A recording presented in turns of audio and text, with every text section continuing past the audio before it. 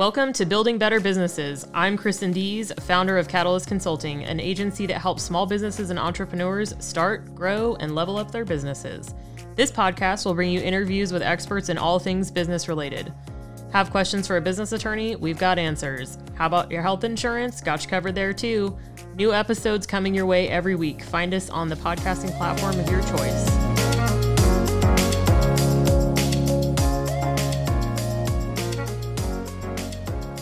Thanks for joining us on this episode of Building Better Businesses with Catalyst Consulting. My guest today is John Briggs, who is an accounting, tax, etc. wizard, and a bit of a serial entrepreneur from my understanding. So, well, maybe not like crazy serial, like a normal amount.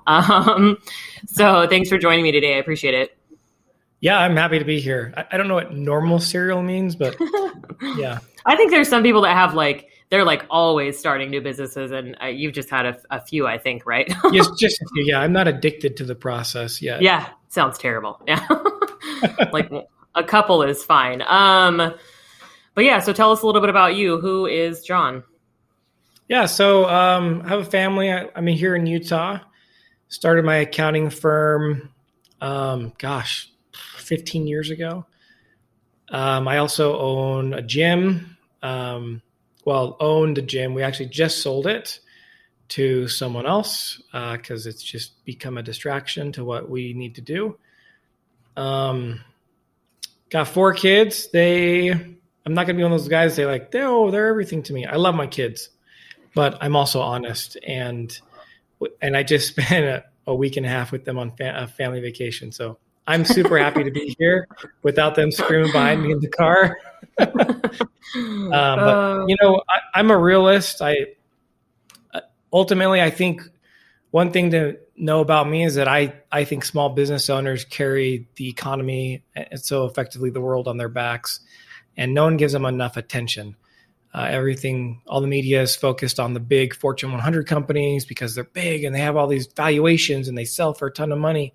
And a few people get super filthy rich off of it. And they're the ones paying the lobbyists to get different law changes enacted. All the while, the people who are actually making a difference are the small business owners. So we're super passionate about helping them and helping them stay in business and understanding how they can be more profitable and all that good stuff. Nice. Yeah, I like that. I agree. We're just out here, doing a thing, trying to live a dream. And yeah, I like it. What's a fun fact about you that's something not everybody knows? I'm pretty open. So pretty much everyone knows all the weird things about me.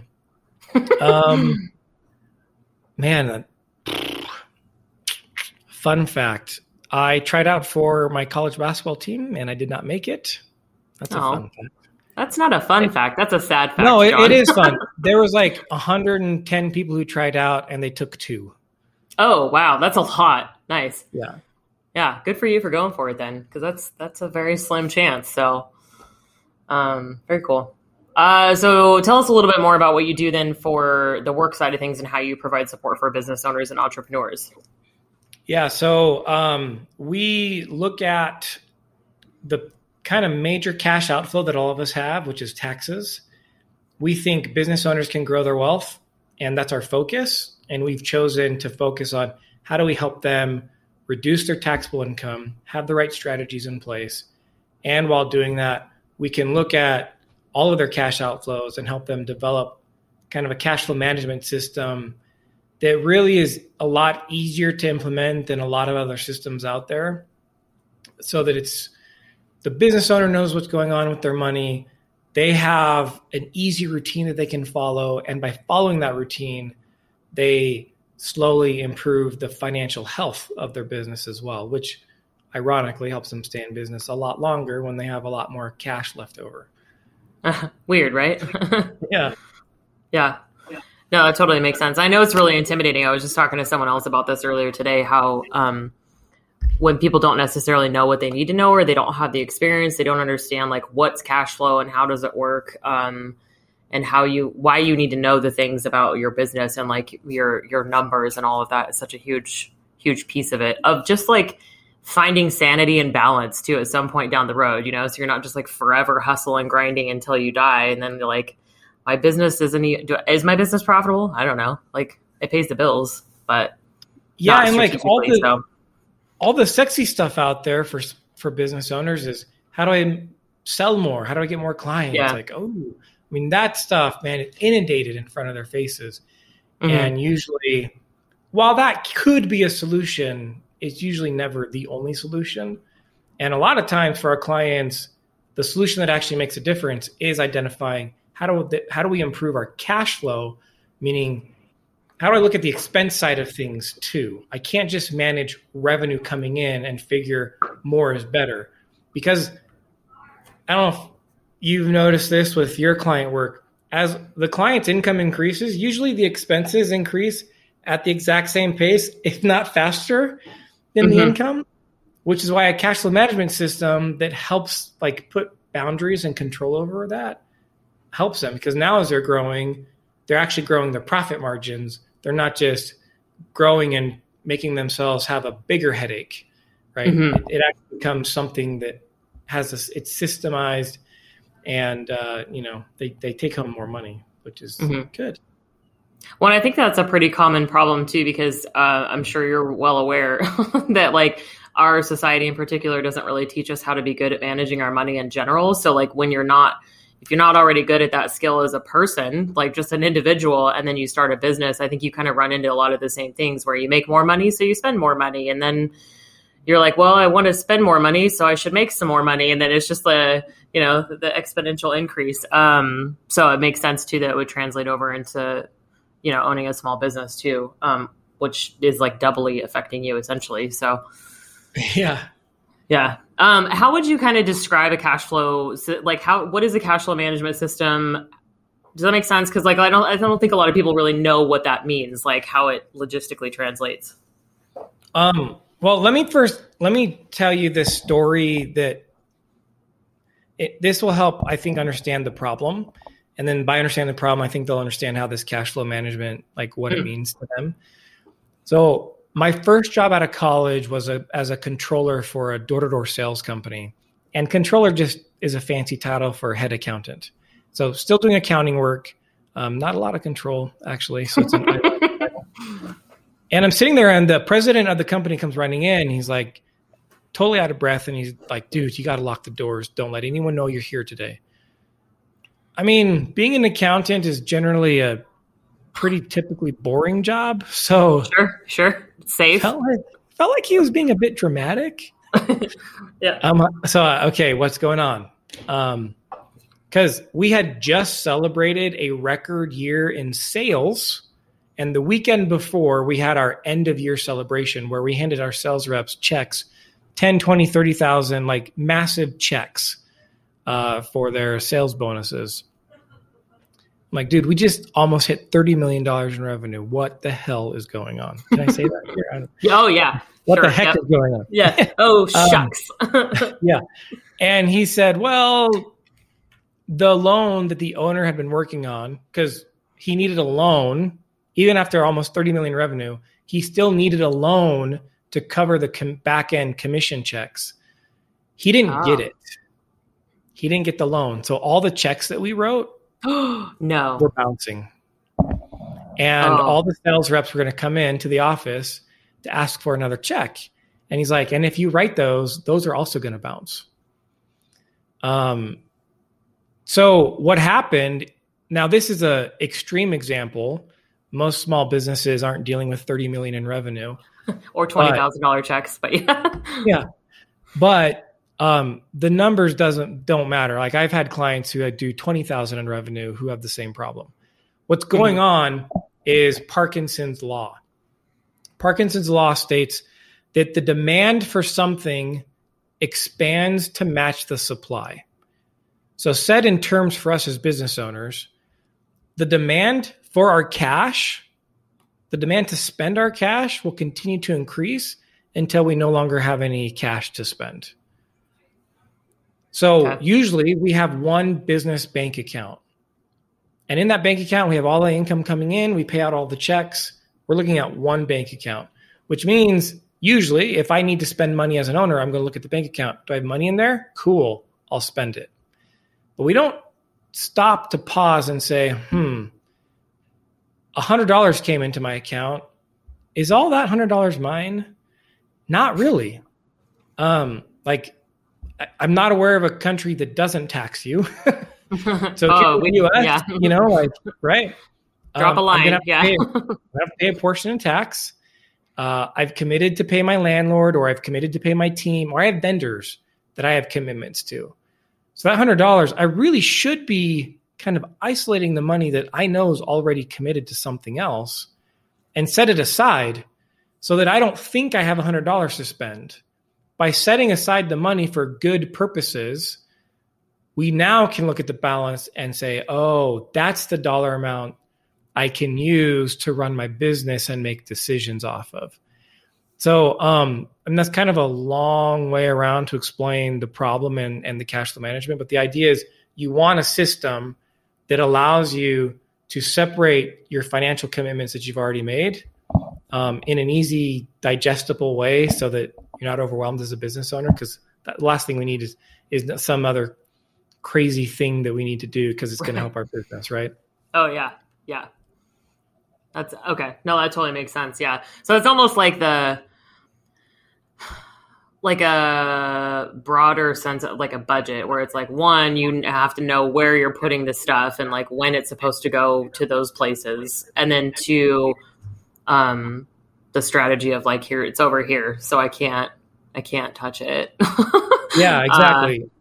One of the ways that I've heard other people describe it when they've learned it is, it's kind of like the envelope system. Yeah. Where you get your monthly check, you put cash, this is my food envelope. This is my for fun envelope. So you have different envelopes so that you know like where the money should be coming out of. Yeah. I'm not a big fan of the B word. I don't like budget because I do think people do it wrong and it turns them off. But this, in my mind, replaces the need to even have a budget because the system we use goes off of percentages. So if your income coming in, what percent needs to go to my tax account? What percent should I set aside to make sure I'm paid as the owner? What percent needs to get set aside for operating expenses? Those types of things. And by doing it a percentage, as your business continues to grow, now we don't have that problem that our expenses are increasing at the same pace because those specific expenses are effectively a fixed percentage of the income. Okay. No, that makes sense. Yeah. Okay. Very cool. And is that something that you kind of just developed over your time and experience, like the system for the cash flow management that you use? No, actually. So it's based on Profit First, written by Mike Michalowicz. And he originated the system. I'm a mastery level Profit First professional. And I also wrote a derivative book for the micro gym industry. So I wrote the book Profit First for micro gyms. We definitely tweaked his system to fit the industry and the needs of that industry, but no, it's his system. It's so good. It's so good. So my bookkeeper is a big fan as well. She's not certified in it, but that's her system that she uses as well for like teaching people that kind of stuff. We're actually just starting to work on that because I've always been bookkeeping was one of the first things that I outsourced because I'm like, I know how to do the thing. And I know I just don't want to put the stuff in there. I'm like, that's not my jam. And she loves it. I was like, it's great. So yeah, we just hadn't gotten that far yet. I hadn't been able to take a step back. And so she's been doing it for over a year, which is kind of almost a nice place to be like, hey, she understands what I'm doing and how my business runs. And now we can kind of like do some of those things too. So that's cool. Yeah, it makes sense to me. I think it makes sense to a lot of people just from the like how widespread like the envelope concept is, Dave Ramsey, whoever, whatever, like all that kind of stuff. So having it like set aside, because that's how I do saving stuff is like the money just automatically goes over here and it's just where it goes. I don't look at it. It's great. So cool. Okay. So you kind of talked about this. So you came out of college, you went to college for accounting, right? And then worked somewhere else. Like how did you end up with your own firm and then also into the micro gym specialty? That's kind of an interesting little niche. Yeah. So I got my master's degree in tax and ended up as a controller for this door-to-door sales company. They went bankrupt, so I kind of needed another job. At that time, so I had already done a stint at Deloitte before my first job out of college. Deloitte's a Big Four accounting firm. So most other accounting firms base their models off of one of the Big Four. They just kind of copy and do exactly what they do. So I worked there. But then as this company went under, my neighbor at the time I knew had just started his own accounting firm. So I said, do you need help? So I just kind of was like, I'm happy to be your employee. I have good experience. I have a master's degree, which you don't have. I can tell you what not to do when it comes to running a firm. And so we started up, and within a couple of weeks, he said, it probably makes sense just to bring you on as a partner. And I thought at that time, like, ooh, that's really cool. I'll be an owner of an accounting firm. He gave me 2.5% ownership. Oh, okay. Yeah. Okay. But hey, you're still a part owner, right? Yeah. It's hilarious now to think about, like, ultimately the guy did it because he knew that legally, if he doesn't have any money, you don't have to pay partners. Nice. But if I were a W-2 employee, he'd have to pay me. The lessons you learn, right? And that becomes important later on because after working with them, if I brought on a new client, which I did a lot of, I would do the work. If they ended up getting like a client referral and a new client came on, I did the work. And I noticed this trend where like I was doing all the work. And I thought, yeah, it just doesn't feel fair. And we got to a point too where based on bad pricing models and over hiring their family members, we weren't profitable. And so there was like a 6-month period as an owner of an accounting firm, I didn't make a single dime. And so that led me to be like, maybe this 2.5% ownership isn't what it's cracked out to be. Mm-hmm. I'm already not making any money, so it literally can't get any worse than what it is now. So I took the leap, went off on my own, and I've never looked back. We have 32 employees now. Nice. We're a multiple 7-figure firm, and we're just not making the same mistakes they made. So during that process, I actually found another book of Mike Michalowicz called The Pumpkin Plan. It's based on how farmers grow prize-winning pumpkins. And he compares the analogy of growing a giant pumpkin to what business owners can do in finding a niche or niche, however you want to say the word. Yeah, I know. Yeah. I think I say it both ways, honestly. I think I switch it up every time because I get nervous.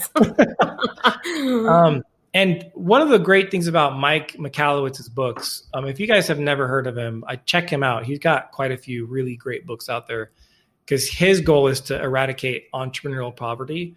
So it's always written towards a small business owner. Really good stuff. Clockwork, Fix This Next. I love the guy. Super great book.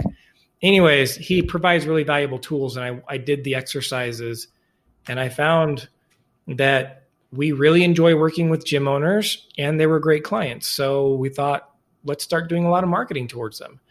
So we market a lot towards gym owners, but at the same time, they still only represent about 30% of our overall clients. We work a lot with real estate investors and realtors and just, small business service people, business coaches, those types. But yeah, that's kind of how I got at least in that niche. And at this point, I think I haven't had anyone tell me they know of another firm that has more, but we have more gym owner clients than any other accounting firm in the US. So it's working for us, like his thing, become a big pumpkin. Even if it's in a small pond, you're still a big pumpkin to them. And so we continue to improve, everything that we do. And we're growing in that niche, but we love all small business owners. Mm-hmm. Yeah, I like that too. I mean, because it makes sense. And I don't specifically have a niche. Whatever.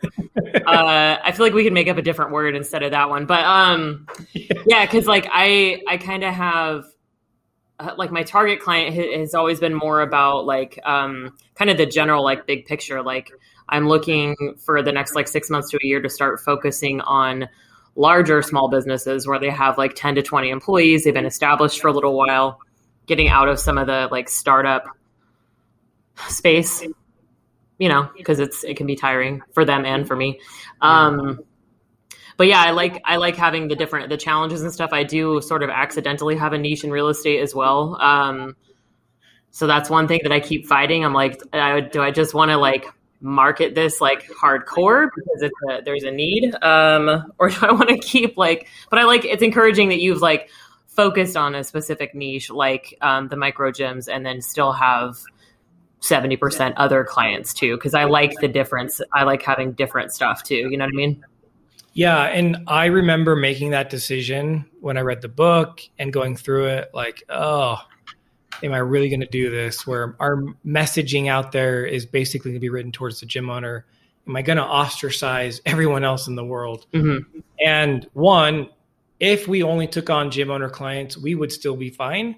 We would probably amp up our marketing efforts, things like that. Mm-hmm. Because you do want to pick a market or a specific focus that's big enough. It's big enough to support like your needs. For us as an accounting firm, small business, like I don't need every single client. I don't need every single fitness professional. I don't, we're just happy to service who is interested in it. But it's scary for sure. It was scary. All I know is that it doesn't mean I can't say yes to other people. It just helps us with our messaging because now we know we've been doing it for so long. I was a gym owner for 3 years. Like I get it. I understand them emotionally. And so we can really write to their pain points and show them how our things will legit help them. Yeah. No, it makes sense. Because I mean, that's really the whole point of identifying a target audience is that you're speaking directly to that type of person's issues, and you can't do that as effectively if you're trying to reach all the people. Because like I hear all the time from clients, they're like, my product works for everyone, and I'm like, I mean, yeah, probably, but who do you actually want to work with? Because I can promise you don't want to work with everyone for starters. And who really connects with you and why? And like, that's really it's like pick something that's like, hey, this general, because like a 20-year-old is not going to be the same as a 60-year-old in almost every way. Right. So, and that's the thing, right? People want to be in a story. They want to be invited into our story. Mm-hmm. And the way to do that is by understanding their needs. So by having that target audience selected and the specific focus you're going after, you can tell the story that, you're the mentor of, you're the guide of. If no one's heard of StoryBrand or Building a Story Brand by Don Miller, another like must-read book for all small business owners. That's what it's geared towards is like, you're not Luke, you're Yoda. And you need to write like you're Yoda and write like they're Luke. Those of you who don't know, that's a Star Wars reference. You have to bring them into the story, but not in a way where you're like, I'm the hero, come to me. You have to invite them into the story as we can guide you so that you can be the hero. Mm-hmm. And it's so much easier to do that if you have a specific focus. Mm-hmm. Yeah, that totally makes sense. Like that. That's a good analogy. I was just talking to somebody else about StoryBrand too. A buddy of mine, he was also on the podcast. He's a marketing guy. And so he was just talking about getting StoryBrand certified. So now I'm like, well, I guess I have 2 people in like 2 days have said it. So now I have to learn about it. Same thing with Profit First. I'm like, crap, I have to read a book. I digress. Yeah, I love to read books, but I only read books for fun. So it's really hard for me to read other ones for whatever reason. So that was the whole conversation. I was like, man, now I got to read Profit First. All right. John said, okay. But anyway, that was good. That was a digression. What do you think? I guess we kind of touched on this a little bit too, but what's the greatest challenge business owners face when it comes to their finances? Like grand scheme. Yeah. Keeping more of it. Ultimately, if we want to leave a legacy, whether that's the ability to sell our business or walk away and let it function without us, you have to have cash left over. We call that profitability. But if you don't have that, you're toast. Like literally, if you do not have cash left over, you're either funding it through credit card or other forms of debt, or you have a second job or a first job and the business is kind of now on the back burner. Like the expenses have to be funded somehow. And if customers aren't paying for it, you're paying for it somehow. So the biggest thing is and it's not sexy. It's never going to be as sexy as like, come to this seminar and we're going to teach you how to get 10,000 customers in an hour. Like, wow, that sounds amazing. Hey, come to our seminar. We're going to tell you how to make better decisions on spending money. Oh yeah, that sounds great. Why don't you punch me in the face with a brick, But I think hopefully business owners can get past, because what you can do with profitability and a healthy gym or business is sexy, right? Yeah, that's the dream. Like that's the whole dream. Yeah. Yeah. So it's kind of like fitness, which is another reason why we love the gym space, because there's such a correlation to growing your wealth and the way fitness works with our bodies. But let's be honest, the actual workout part, like in my mind, there's nothing sexy about that. People are making weird faces. They're making crazy noises. Yep. They're like beyond sweaty, like a gross sweaty. Yep. Like, I mean, I sweat all over the place, Me right? Too. Yeah. That's not sexy. No. Afterwards, when you are fit and toned and trimmed, that is. It's no different financially. Like using a cash flow management system is kind of like doing the exercises so that you can enjoy the profitability, which then allows you to do some of these fun things. With profitability, you have time to invest in the marketing, and you'll know that, when I do bring on new clients, I'm not making my problem worse. I'm making my healthy business even bigger, right? Because if without a cash flow system, I've had clients grow themselves out of business because they did not pay attention to the expenses. They would not take the time to sit down and analyze it, because like, we're going at this clip. I better hire this many people because we're going to be here at this point. I mean, they're spending money for a future that hasn't even happened yet. And it's just, that's not necessarily a bad concept, but if you don't do it the right way without boundaries around it, which these guys wouldn't put into place, they went out of business. Yeah, that makes sense. And I like that. I mean, the gym stuff too. It's all discipline. It's doing the shitty stuff now so that you can have the benefits later. In general, that's something. Because I've been going to the gym consistently for like 6 months or something like that. Like I've always dabbled. I've always been, I'll try this fad or this boutique gym. I've dabbled. Yeah. I've always been fairly sporty and athletic, but I've never like actually stuck with something for a long time. But that's definitely, I'm the sweaty kid. I started powerlifting. So now I do make really weird faces because I'm like, this is not like, my body's like, what are you doing, dude? Like, it was really embarrassing. I realized because I was doing it at Mirror, I was doing like some shoulder stuff, which is, you could do like 4 pounds because it's your shoulders. But I was like, oh my God, what is happening? Like, this is so awful. I'm like, no one look at me. Like, everyone look away. But it's worth it in the long run, because like, it's a whole different level, even just where I'm at. Like, I'm still at the beginning of that journey, like, especially when it comes to lifting and all of that. But the payoff on quality of life, my ability to go out and do things. I'm extremely active. I golf, I play tennis, I hike all the time. I want to crazy level probably up. Yep. Yeah. And it's just like, oh my God, like just from, lifting, spin, whatever. I don't know, as a whole. Yeah. So it's like, I just can't even imagine what it's going to be like, in a few years after doing all this, I'll be able to. Well, and it's no different financially. Like if you are living paycheck to paycheck, there's an energy about that isn't great, especially if you know that, crap, I'm living paycheck to paycheck and I don't know how I'm going to pay myself this month. Yeah. Once you figure that out and the profitability is there and you're paying yourself regularly, there's a new energy about it. And you approach work in a completely different way, because the truth is, at a paycheck to paycheck or running at a loss scenario, you have desperation. Whether you admit it or not, you're making decisions out of desperation. And that's not healthy. Yeah, taking clients that you maybe really don't want or don't align with your particular, your values, or somebody like taking... because I did this a lot in the beginning too, and I'm sure a lot of people do, where you just take whatever client will have you because you're like, I need to build my name, I need to get my name out there, and you don't always have the freedom at that point in time, or at least don't feel like you do, because like you said, it's that like the desperation. Who says desperation is the stinky cologne? Is that from Anchorman? Do you know what I'm talking? I don't know. It's like, I think it's Anchorman. He's like, desperation is a stinky cologne, but it's true. And it really is all related. Yeah. Welcome to my podcast. Random things. I'm going to Google it later. But anyway, yeah, and I feel like too, when you're looking at things with the future perspective, which is the whole point of like the cash flow management system, is like, oh, I know what's happening. I know what's coming.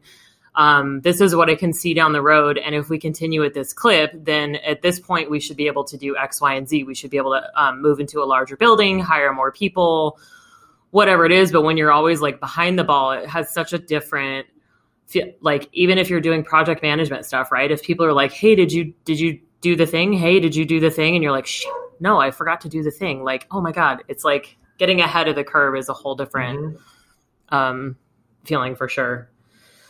So anyway, we could go on that forever. What you were saying, I heard someone, I wish I could say I came up with this phrase, but I heard someone else say it. He's like, look, if you're going out there and you're just looking to like take on a customer for whatever they're willing to pay you, you're a price-titute.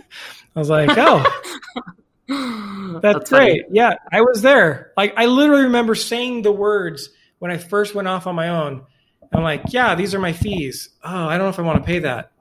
How much do you want to pay me? You know, like, how much do you want to pay me? I will take whatever, because I was so desperate to like have money and put food on the table that I was not making great decisions. And you know what? Not a single one of those people are clients now, because as you learn and grow and develop, you realize, wow, those guys, you really like, unless your business model is the sole purpose of I'm beating everyone's price and somehow you're profitable on that.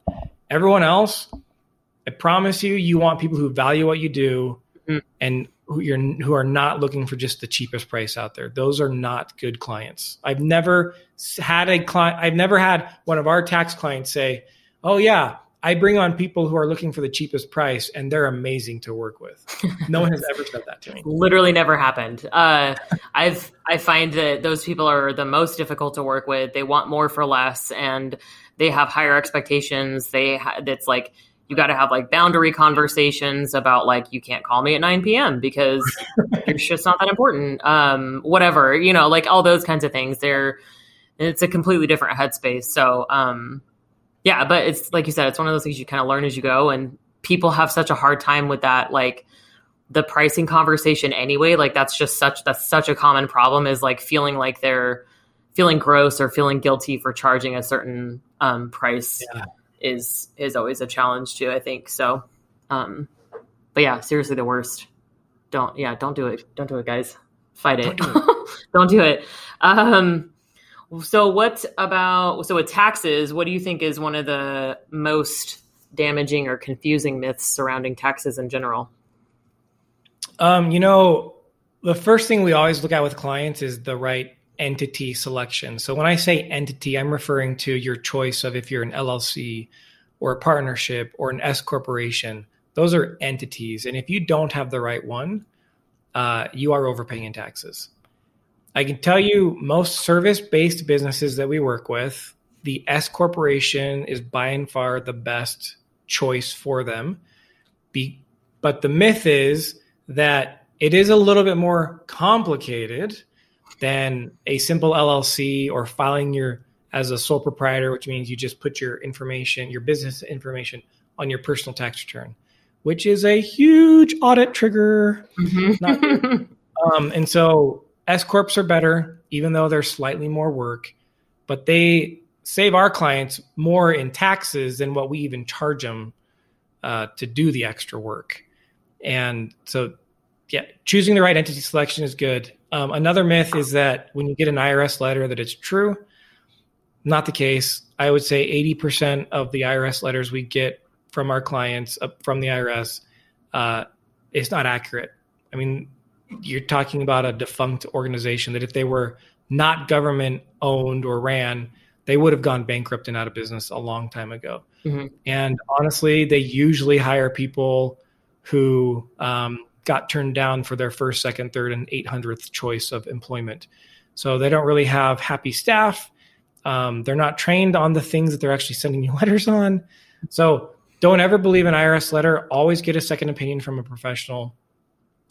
Chances are you can save money by just not I mean, it's just crazy. I actually think sometimes they're like, hey, we're running out of money. Hey, IRS, can you send out some letters? Because they know that a good percentage of Americans are just going to pay it without thinking twice about it, even though it's not remotely correct at all. It's like a Nigerian prince scam, but our own government. Yeah. That's cool. Yeah.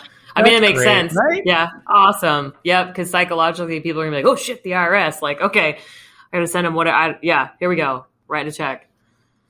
Oh. Side note, I looked it up and it's Super Troopers. Is desperation is a stinky cologne.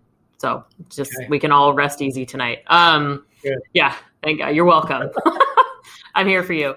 No, that makes sense. And that's good. I mean, a lot of this stuff too, like have an accountant. They're not as expensive as you think they are either. Like that's a lot of this stuff, like as I've started to grow and expand my business and added, a bookkeeper and added an accountant, I'm like, oh, it's not that bad. And also it's kind of like, I feel like having an attorney on hand is like someone that you can ask questions. It's like, hey, person who's trained for years and has a very fancy degree, so much about this, like is like with the IRS letter situation or something where you're talking about like the entity formation and stuff. Like a lot of people just do an LLC because they're like, that's what I'm supposed to do. Right. I mean, maybe, but not always.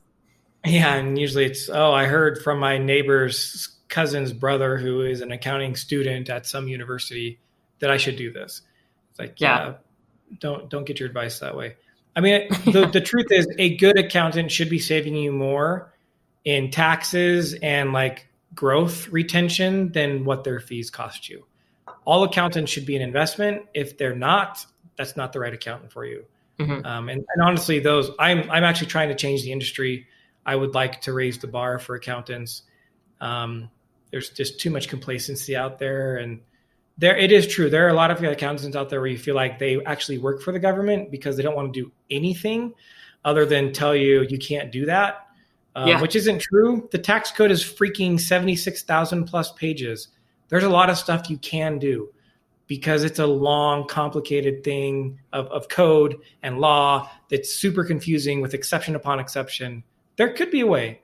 But if your accountant's just flat out saying, no, you can't do that. Try to find someone who is actually going to save you more money in taxes. And like with our case, we do the tax side and we do the cash side. So a good accountant should also be able to provide some consulting for you so that you're seeing, I can see how I can maintain better profit margins, which is a gift that I now keep giving year after year. Yeah. Yeah, I think for me too, like when you're hiring any kind of like long-term professional relationship type person, bookkeeper, accountant, attorney, whatever, there's lots of different ones, insurance agent, is this like someone who will take the time to like sit down and talk to you and try and understand what you're trying to accomplish. What's your long-term vision?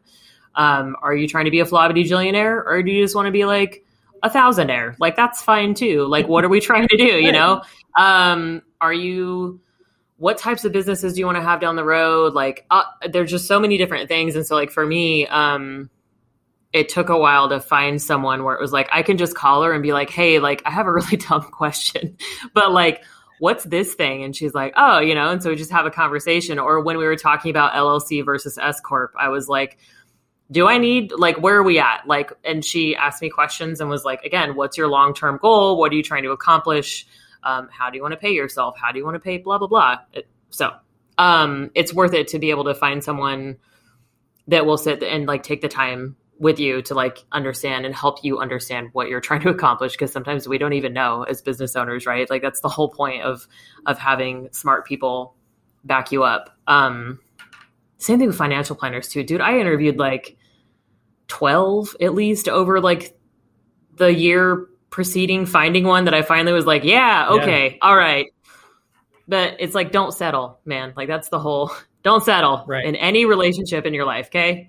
Whether it's clients or business partners, whatever, don't settle. Don't settle. Don't settle. That's the one thing we're taking away. And desperation is a sticky cologne. So the other question I kind of had too on the tax stuff is, when it comes to writing off expenses, I feel like this is one of those also mythical things where like your cousins, brothers, however you described it, sisters, law student tax attorney friend. What common mistakes do you see business owners make, or like what are some tips that you wish everyone knew? Yeah. So here's the bottom line. So the tax code says a business owner can write off something if it's ordinary and necessary. And then those two words weren't clear enough. So then they said, well, is it helpful and useful? And then some other definition. Again, more words that aren't very clear. But so the way to best interpret that for us who speak human is if you're spending $1 for your business and it's related to that business in any form, shape, or fashion, then it's a write-off. That's what ordinary and necessary means. And so many owners are so afraid of the IRS that they don't think about that. Like, if I am traveling somewhere and I can do business in that place, you better believe I'm traveling to that place for business. And if I so happen to take my family to Disneyland as part of that trip, I can still write off a good chunk of my business trip. Mm-hmm. Again, if I'm spending $1, is it related to my business? In some way, is it related? Then that's a write-off. Yeah, that makes sense. That's good because that's the approach I've been following so far. Is like, oh, I'm meeting this person. We're talking about work. So this meal is on my business. What about, do you have to like keep track of all the specifics of like who you meet with and that kind of stuff? Yeah, if you're audited on the meals, they are going to want to know who it was with and what the discussion was. Like usually I write a few words. Okay. Lunch, Wade, business growth. Okay. I'm asking for a friend because I totally already do that. What are you talking about? Yeah. Hashtag asking for a friend.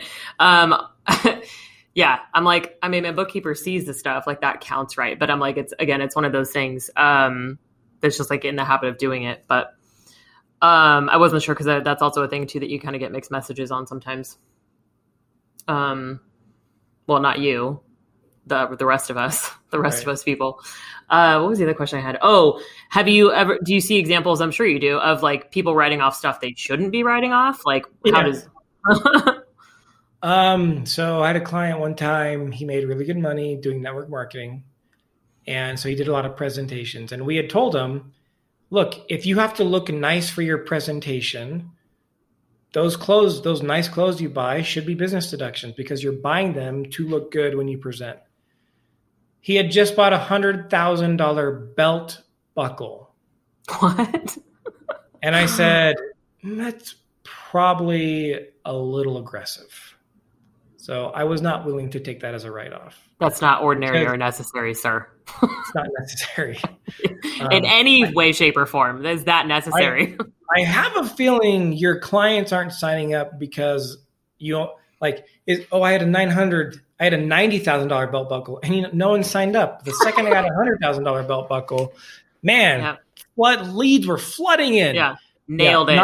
Not going to happen. So that's amazing. We just have to be smart about it. We like it when we can identify business purpose to things, but I mean, that obviously is psychotic. $100,000. That's crazy. I had a client, he loved to do like model sculpting, specifically of like superhero comic figures. Mm-hmm. And he had spent a great deal of money on it, in my mind, for a hobby. He's paid like $10,000 for a class, and apparently the model and stuff he had to buy, he spent another modeling clay, sorry. He spent another like $6,000 during the year on this modeling clay stuff. I mean, don't get me wrong, his stuff looked legit. It was awesome.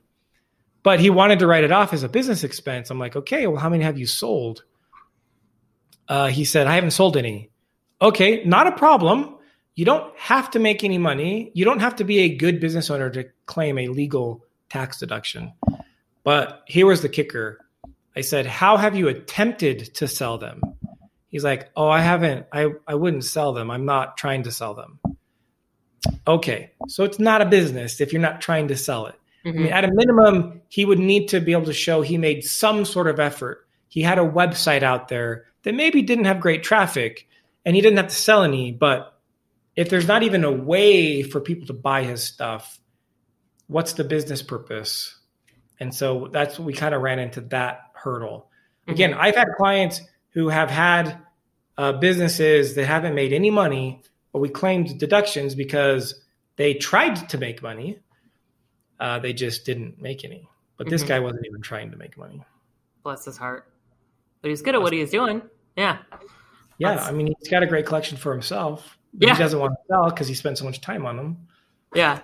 Which I guess, makes sense. Everyone's got to have a hobby. Yeah. Hobbies are great. They're not a write-off. Yeah. That's good to know. Good to know. John says no. Even if it's cool. I'm so sorry, but no. That's too funny. So what ways do you see that business owners keep leaving money on the table? Yeah. Well, we've talked about the S election. Like, I cannot tell you how many people don't have the right entity. And that change alone, if changing your entity usually doesn't mean you have to change your bank account. It doesn't change the way you spend money or the way things are deposited. Like, it's a simple fix on the back end with your state or with the IRS. But yeah, a lot of money is getting left on the table there. I see a lot of clients not claiming all their travel deductions that they should be taking.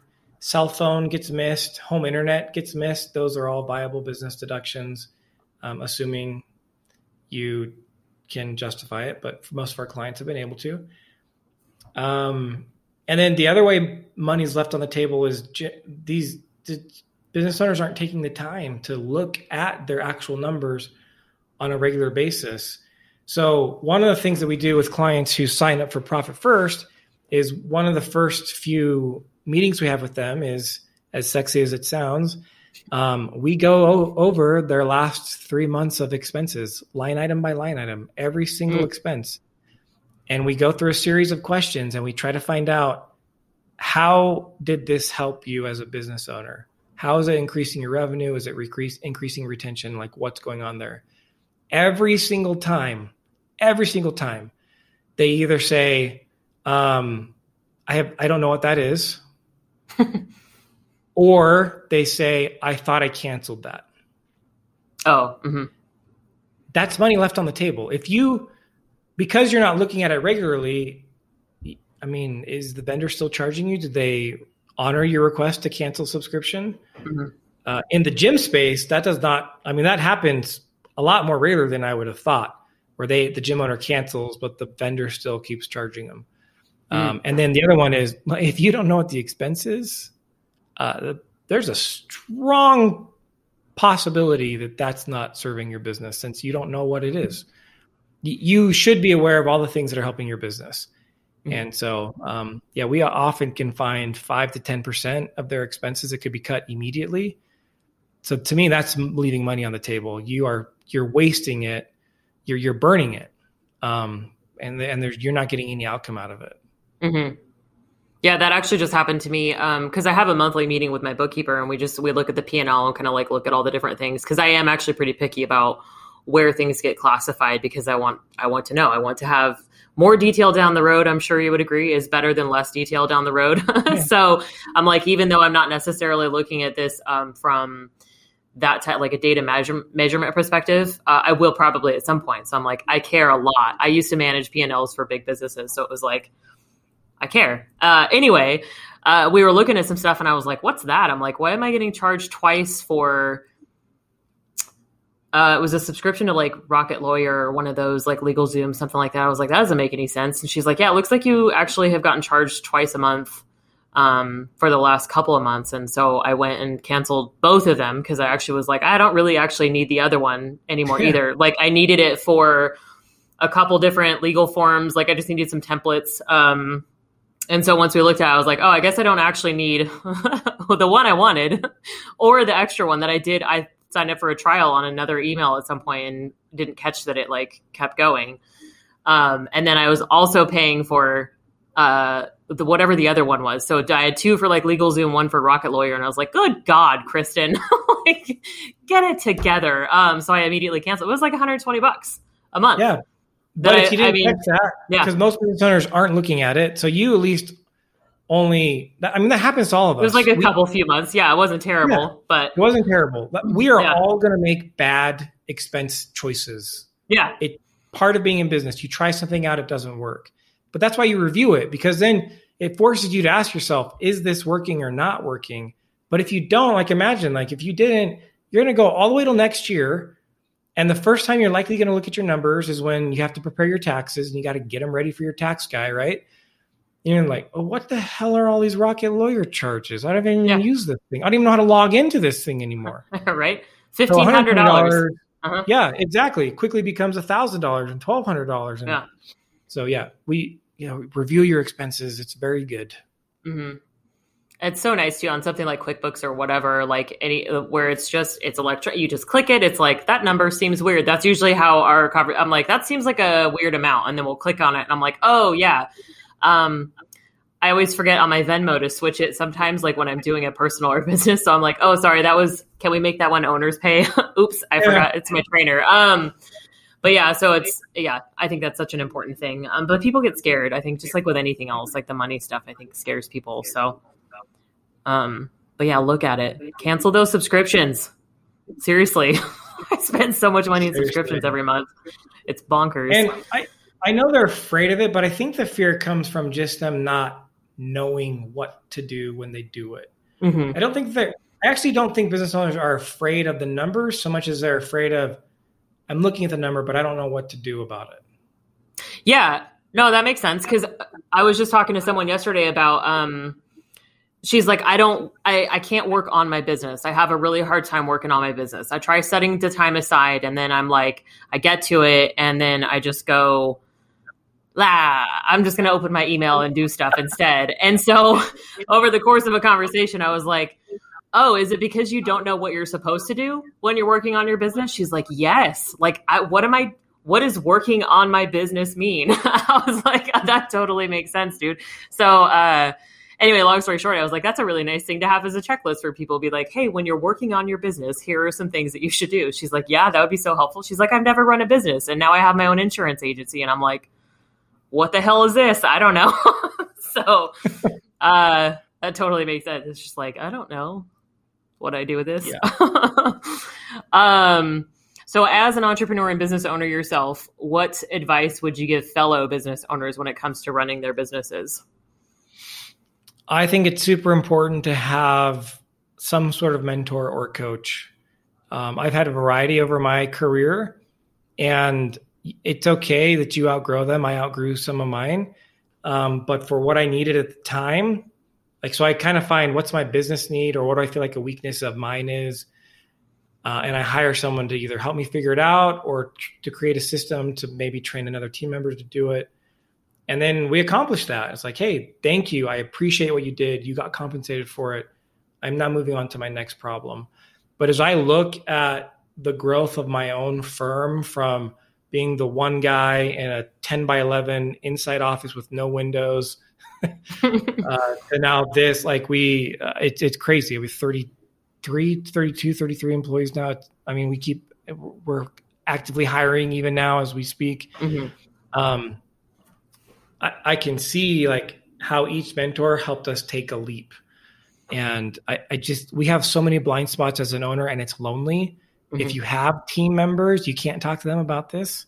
If you don't have a team, you can't talk to your family about this. They think you're filthy rich. Mm-hmm. They're going to be like, oh, look at you, you big baby, crying about your problems. Mm-hmm. Well, guess what? You have problems and you deserve to cry about them when you want to. That's healthy for your mind to say, this is stressful. Mm-hmm. Like I said earlier in the beginning, the economy of the world is on your shoulders. We're providing more jobs as small business owners than any other size business. And so it's stressful. And guess what? As in a growing company, you're the most incompetent person because you've never grown or had a business the size that it's at because you kept growing past it. I'm the most incompetent person in my business. I've never had a company this size before. Mm-hmm. I don't know what to do. So I hire someone to help me. How do I grow a team? How do I hire an executive team? What does that look like? What are the things that we need to be aware of? So I love how I feel great about my company and I'm happy with the product we're delivering, but there are so many things I want to fix. Mm-hmm. That can improve our team members' lifestyles and improve our clients' experience. But I would just say the biggest thing is have that person in your life. It is not worth it walking alone. Yep.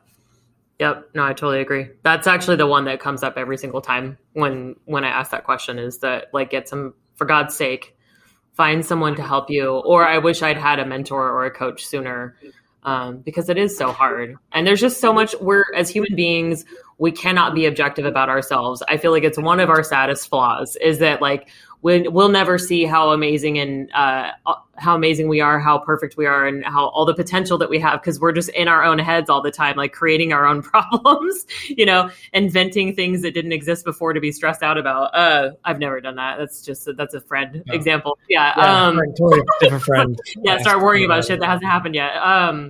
But yeah, it's so important to just have somebody to just like get it out. Like you said, it's like a therapist, like, get the stuff out of your brain and like talk through it with somebody sometimes too. Is just, if that's a mentor or somebody that's, a friend that's a trusted, they own a business too. And you can be like, hey, like, what the hell? Like, am I losing my mind? And they're like, no, dude, like you're fine. Sometimes that's all you need. It's just be like, it's okay. Right. You're okay. It's hard sometimes. So yeah, no, it's great. Can you think of any other resources that you didn't already share? Like you were talking about Profit First and all that stuff, other resources that would help people along their journey? I mean, there's so many. I know. Yeah. I mean, is there anything else I've talked about that I use regularly I don't, it's not necessarily a resource, but if you have team, you better be meeting with them once a week. Whoever directly reports to you, you should be meeting with them once a week. Doesn't need to be a long meeting, but that's been critical, because as your company grows, and if you want your company to grow, because that's another thing. I think too many people hire and then realize it's a lot of work, and it's a different skill set to manage a team than it is to grow the business like you have been growing. A lot of people get scared of that and don't necessarily realize it's a skill they can learn. And they're just like, it's too much work. I'm going to go back to myself. Mm-hmm. So if you're making the decision consciously that you want to run your business and have a solo, you are the person and that's it. If you consciously make that decision, more power to you. But the people I see that are making the decision to just be themselves, it's because they're running away from developing the management skills. Yeah. I think if you have a great business, which I think all of us as business owners believe we do, doesn't it make sense that people in the industry should be working for you than your competitors? Which means you have to grow. Mm-hmm. And in order to grow, having weekly team meetings with your people is super critical, because that's the only way to figure out the pulse of how things are going. Yeah. We're to the point now, I don't interact with all my team members on a daily basis. So I need to find out from my bookkeeping manager once a week, how are things going? How's the team responding? Is anybody down? Is anyone, mm-hmm. I wouldn't get that information if I didn't have those direct report meetings. Yeah, that's huge. I've always followed that formula when it comes to leading a team, is very regular. Usually it kind of depends on which type of environment I'm in, but I've peers that were just like, oh, one-on-one once a month is fine. I'm like, no, it's not. Because when they're in trouble, they're going to feel like they're in trouble every single time, even if it's something that's just like, hey, we need to talk about this. Why did you, whatever the thing, right? Instead of just being able to have a conversation, be like, hey, I had a question, it's like, there's this whole other, talk to your people. Otherwise you have no idea what's going on, and you don't know. Sometimes there's drama that you need to squash, or someone's really unhappy, and if you don't know and you don't know why, then people disappear, and you're like, why do we keep losing employees? Yeah. And the bigger you get, the less your team is going to be willing to tell you the truth, but they tell your managers the truth. Oh yeah. And so that's where I get the real good information. It's like, well, so-and-so actually is stressed out about this decision. Like, oh, okay. Yeah. Well, then let's talk to them about it. Because if I ask that person directly, they're like, oh no, everything's great. I'm fine. I'm fine. Yeah. I'm fine. But please don't fire me. They go to the booking managers and like, Yeah. Yep. I haven't slept in 3 weeks because my kid's sick or whatever. It's just, no, I'm on board. I like your style, John. Well, tell us how we can support you, how we can get in touch with you, etc. Stalk you on the internet, Stalk us on the internet. Incite Tax, all the social medias, we're at Incite Tax. Our website is incitetax.com, and that's like to incite a riot, INCITETAX. And if you actually want to go to incitetax.com/wealth, we have been talking about expenses a little bit. We have a free resource. There's a ton on there, but it's the 9 questions that we go over with our clients on how do you analyze each specific expense. So if you want that as a resource, incitetax.com/wealth, you can find it there. But yeah, that's the best way to get a hold of us. Okay, cool. Yeah. And I'll put the links. The links will be in the show notes and on the social media posts and stuff too. So if you're driving your car, please don't wreck. It'll be fine. You can get it again. You can get it later. That's when I listen to podcasts anyway. So I'd be like, it's fine. John's into taxes, not the law. So, right. Well, I mean, right. It's fine. Anyway, thank you very much. I greatly appreciate it. It's been a lovely conversation, even though you're an accountant. Like I was like this guy. Yeah, it's going to be boring. No, no, it's great. I greatly appreciate it. And I'm sure I'll talk to you soon. Yeah. Thanks for having me. Yeah, you bet.